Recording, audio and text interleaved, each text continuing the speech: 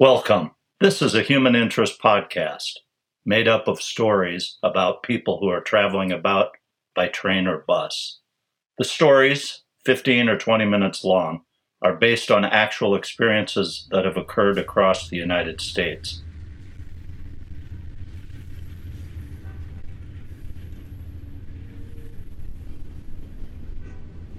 Rails and Trails Podcast, Series 1, Episode 3.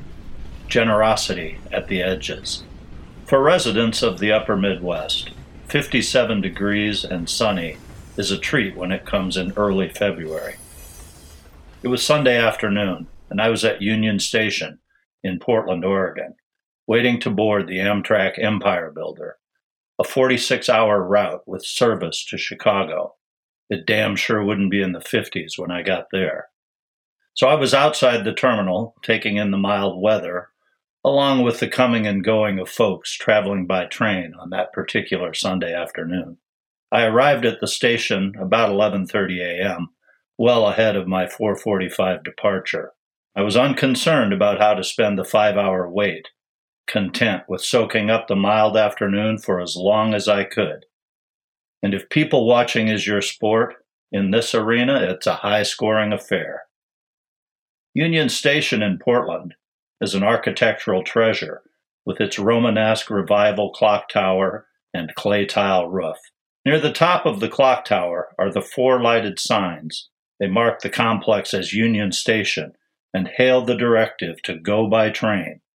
It remains a busy terminal today, but standing outside the edifice, one can easily recognize its grandeur during a bygone era. In recent years, politicians and media have given ample attention to the homelessness matter in the Pacific Northwest, and Portland has gotten its share of national coverage. Much of the downtown area is home to numerous fellow Americans presently living without a home. Tents and shelters line the streets, creating a neighborhood within a neighborhood, or business district as the case may be. The rows of tents come right up to the campus of Union Station, the specific grounds exempted. A small park lies between Northwest 6th Avenue and the drive-up lane. A half-dozen benches offer a relaxing place to sit and soak up the vibe. And it's a place where people smoke. After paying $10 to store my roller bag, I took up a place on a bench. There was the regular flow of activity. Ubers and cabs were coming and going. Travelers would meander out of the station for a cigarette, and occasionally a needy soul would watchfully sneak over, trying to secure a contribution for their cause. They would eventually draw the attention of a security officer who would promptly send them away. In an area directly off the terminal property, a woman had staked out her space. She screamed and shouted at anyone who came within 15 or 20 feet of the space. That included the public sidewalk on her side of the street. Every so often, somebody would unknowingly begin to pass by on that walk, provoking a verbal tirade of cussing and condemnation that would send them racing for their lives. I sat on a bench about 30 feet away from her, mostly ignoring her rants. A couple of times our eyes made contact, and I waited to see if I would get a lashing.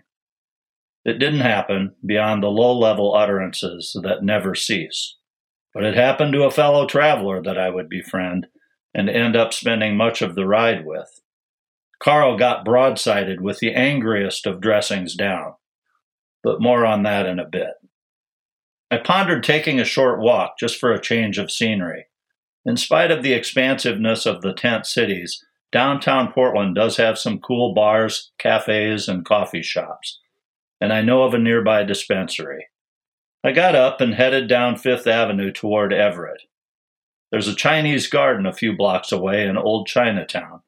Lansu stops welcoming guests at 3:30, and I decided to pass on paying the admission for an abbreviated visit. The walkover was pleasant. Shortly, however, I headed back in the direction of the station, making a couple stops for coffee and other sundries. Carl and another gentleman were seated on a bench just outside the terminal. The gentleman with Carl needed to get a ride to his home, several hours away in eastern Oregon. He had lost all contact with his expected driver. He only had about $5 and no phone. Carl was letting him use his phone to get in touch with someone who might connect him with his driver, but things weren't working out. Couldn't reach anybody, and he spoke little or no English. He sat on the bench doing everything he could, which was to wait and hope that somehow his ride would arrive. It was concerning to imagine him left here overnight with no means and limited communication. Carl offered to buy him a hamburger at the grill inside the station. The young woman in the heavy trench coat caught my attention, not because she wore a heavy trench coat on a 57-degree day, but because she crossed the sizable expanse of concrete with such a purposeful stride. Her pace was accelerated and her posture erect. Her gaze was held in a forward position and her head never turned to either side. Right at the terminal door, the security guard moved swiftly to restrain her, securing her wrist and guiding her toward an exterior corner in the building's brick wall. Immediately, a 48-inch cross-cut logger's saw dropped to the ground from her coat. A second guard secured the saw, and once she was deemed harmless, that is, without another potential weapon, she was released. About 20 minutes later, a kid, 11, 12 years old, pedaled up to the same security guard, presenting him with a gold aluminum cane that he claims to have just found on the roof.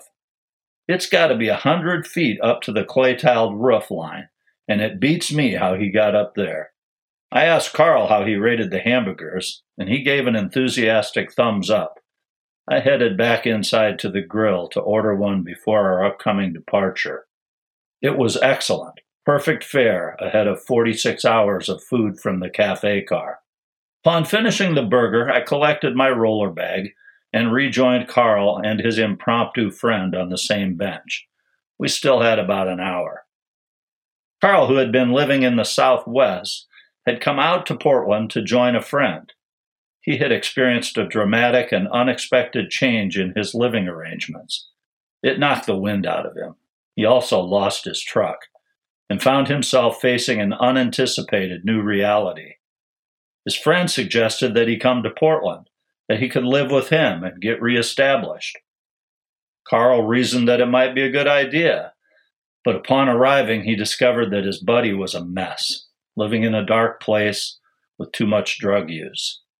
What he anticipated would be a new chapter wound up being a dead end. He spent the limited cash he had left on a couple nights hotel and a train ticket to the Cincinnati area, not far from where he had grown up.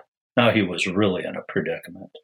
I could tell he was a quality guy by how he treated the stranger in the midst of his own despair. Miraculously, predictably perhaps, the stranger's driver pulled up just as we prepared to board. It came as a major relief for all of us, as Carl and I lined up to board Train 28 for our first major stop in Spokane. We would be there around 12:31 a.m. Carl took up a bulkhead coach seat, and I settled in directly behind him. Burlington Northern Santa Fe 9.6 Columbia River Railroad Bridge is just 50 feet above sea level and a half-mile long. We creaked toward the bridge, and I surveyed the freight yards outside my window to the east as we drew closer to Washington and the town of Vancouver. Immediately across the bridge, the Empire Builder takes a turn east, and we continued on the Washington side of the Columbia River until we ran out of daylight. I picked out Oregon towns that I recognized, from Hood River to the Dalles to Arlington and Umatilla. I love rivers, and the mighty Columbia is one of my favorites. Known to many as the Big River, its basin is 258,000 square miles. Columbia River Gorge. Did I mention that our coach had no operational lavatory service when we departed? I decided to visit the cafe car and get a cold beverage. I found Carl in the observation car above the cafe car, and another individual who I'd helped with some bags and boxes during the boarding process. He was having a cup of coffee wrapped up in a colorful, well-used knitted afghan. He began to share some details of his trip. A tip had come to him in the Twin Cities, where he lives, about a fellow veteran in Portland who was in a tough place in life. A gentleman with a dual diagnosis, alcoholic schizophrenic. The gentleman explained to me that he works as a self-funding advocate, seeking out other vets in the throes of dual diagnosis episodes.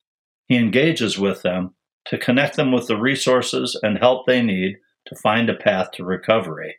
Often, this action requires dealing one's way through bureaucracies and all of the associated red tape. Hopelessness moves in, and the person is frequently lost and left on the streets for the whims of fate.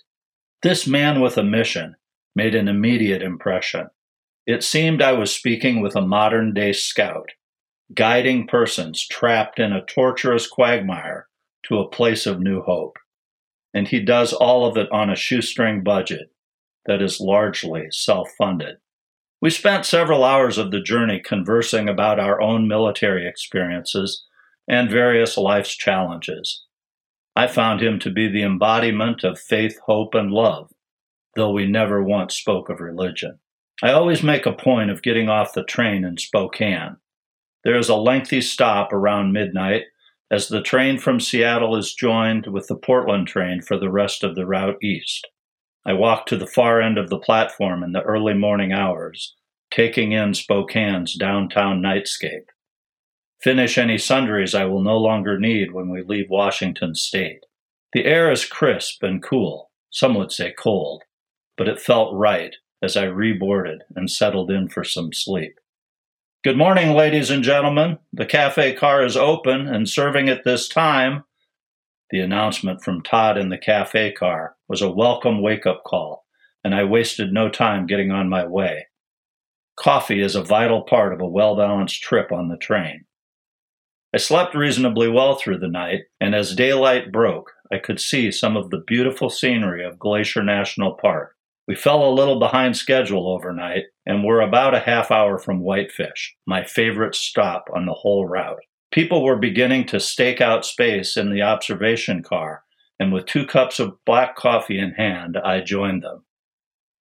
Time in Whitefish is limited to a basic smoke break, but I got off the train to take in the beautiful station once again.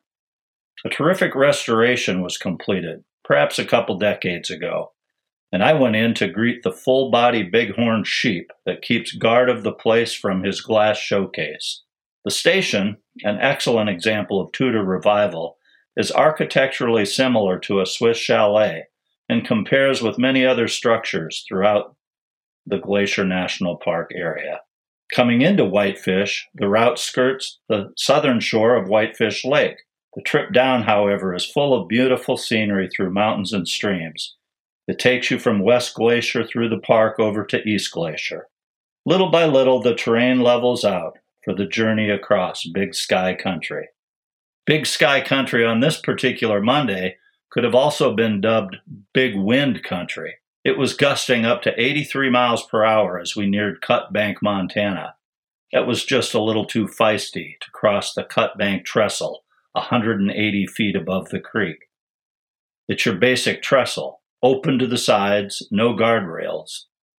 I'm not sure who had the responsibility for holding the train, but we sat on the west side of the trestle for 4 hours and 20 minutes, waiting for the green light. Everyone was getting tired of waiting, but I didn't hear a single voice challenging the wisdom of that decision.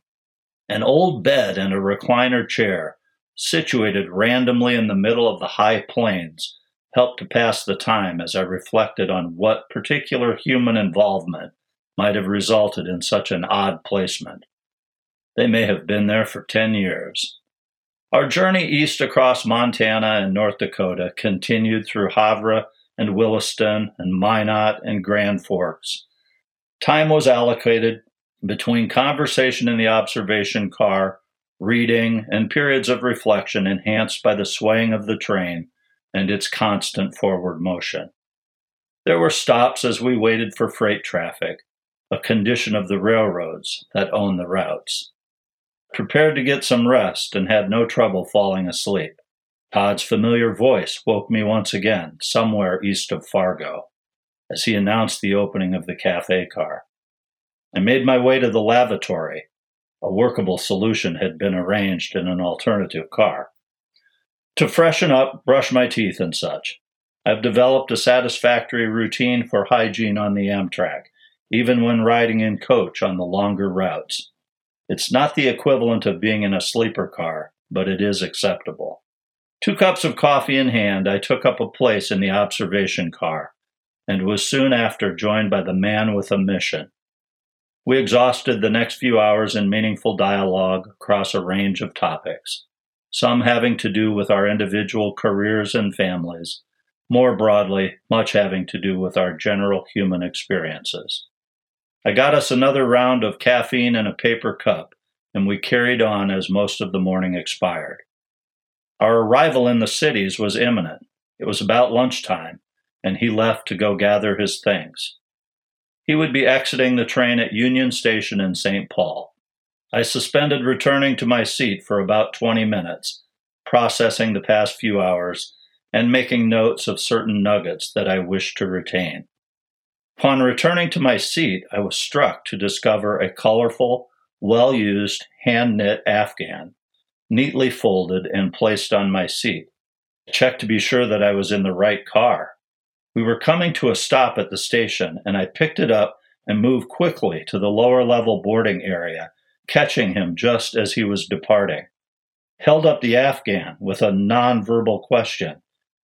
He returned an affirmative nod. I tried to say that I didn't need his Afghan. He spoke with kindness and generosity and explained that the purpose of the Afghan was to be passed along. That was how he received it, and that I would know when it was time for me to do the same. Presently, the Afghan is still in my possession.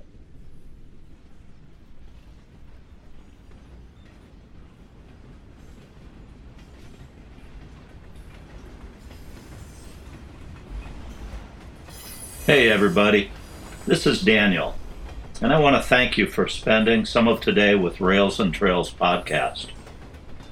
The work of Rails and Trails is to bring you stories based on actual human events that have happened while out across the country traveling on trains and buses. The mission of Rails and Trails is to look for the sacred in these human interactions. So far as possible, the stories are presented in an unvarnished manner. Only first names are used to preserve anonymity. I am guided by the idea that God comes to us in the grit and grain of our daily lives, and I have no doubt completely missed plenty of those visits. The illustrative account in Matthew 25 shows me what this looks like, and it's a text with the capacity to make me shudder. Each person introduced in this podcast is a human being and is due the same dignity as all of us. I am grateful for your interest in the podcast and humbly appreciate all supporters and subscribers. I love hearing from you. If you haven't yet subscribed, I hope you will do so today. Rails and Trails is my creation and is produced by Second Half LLC. Thanks again.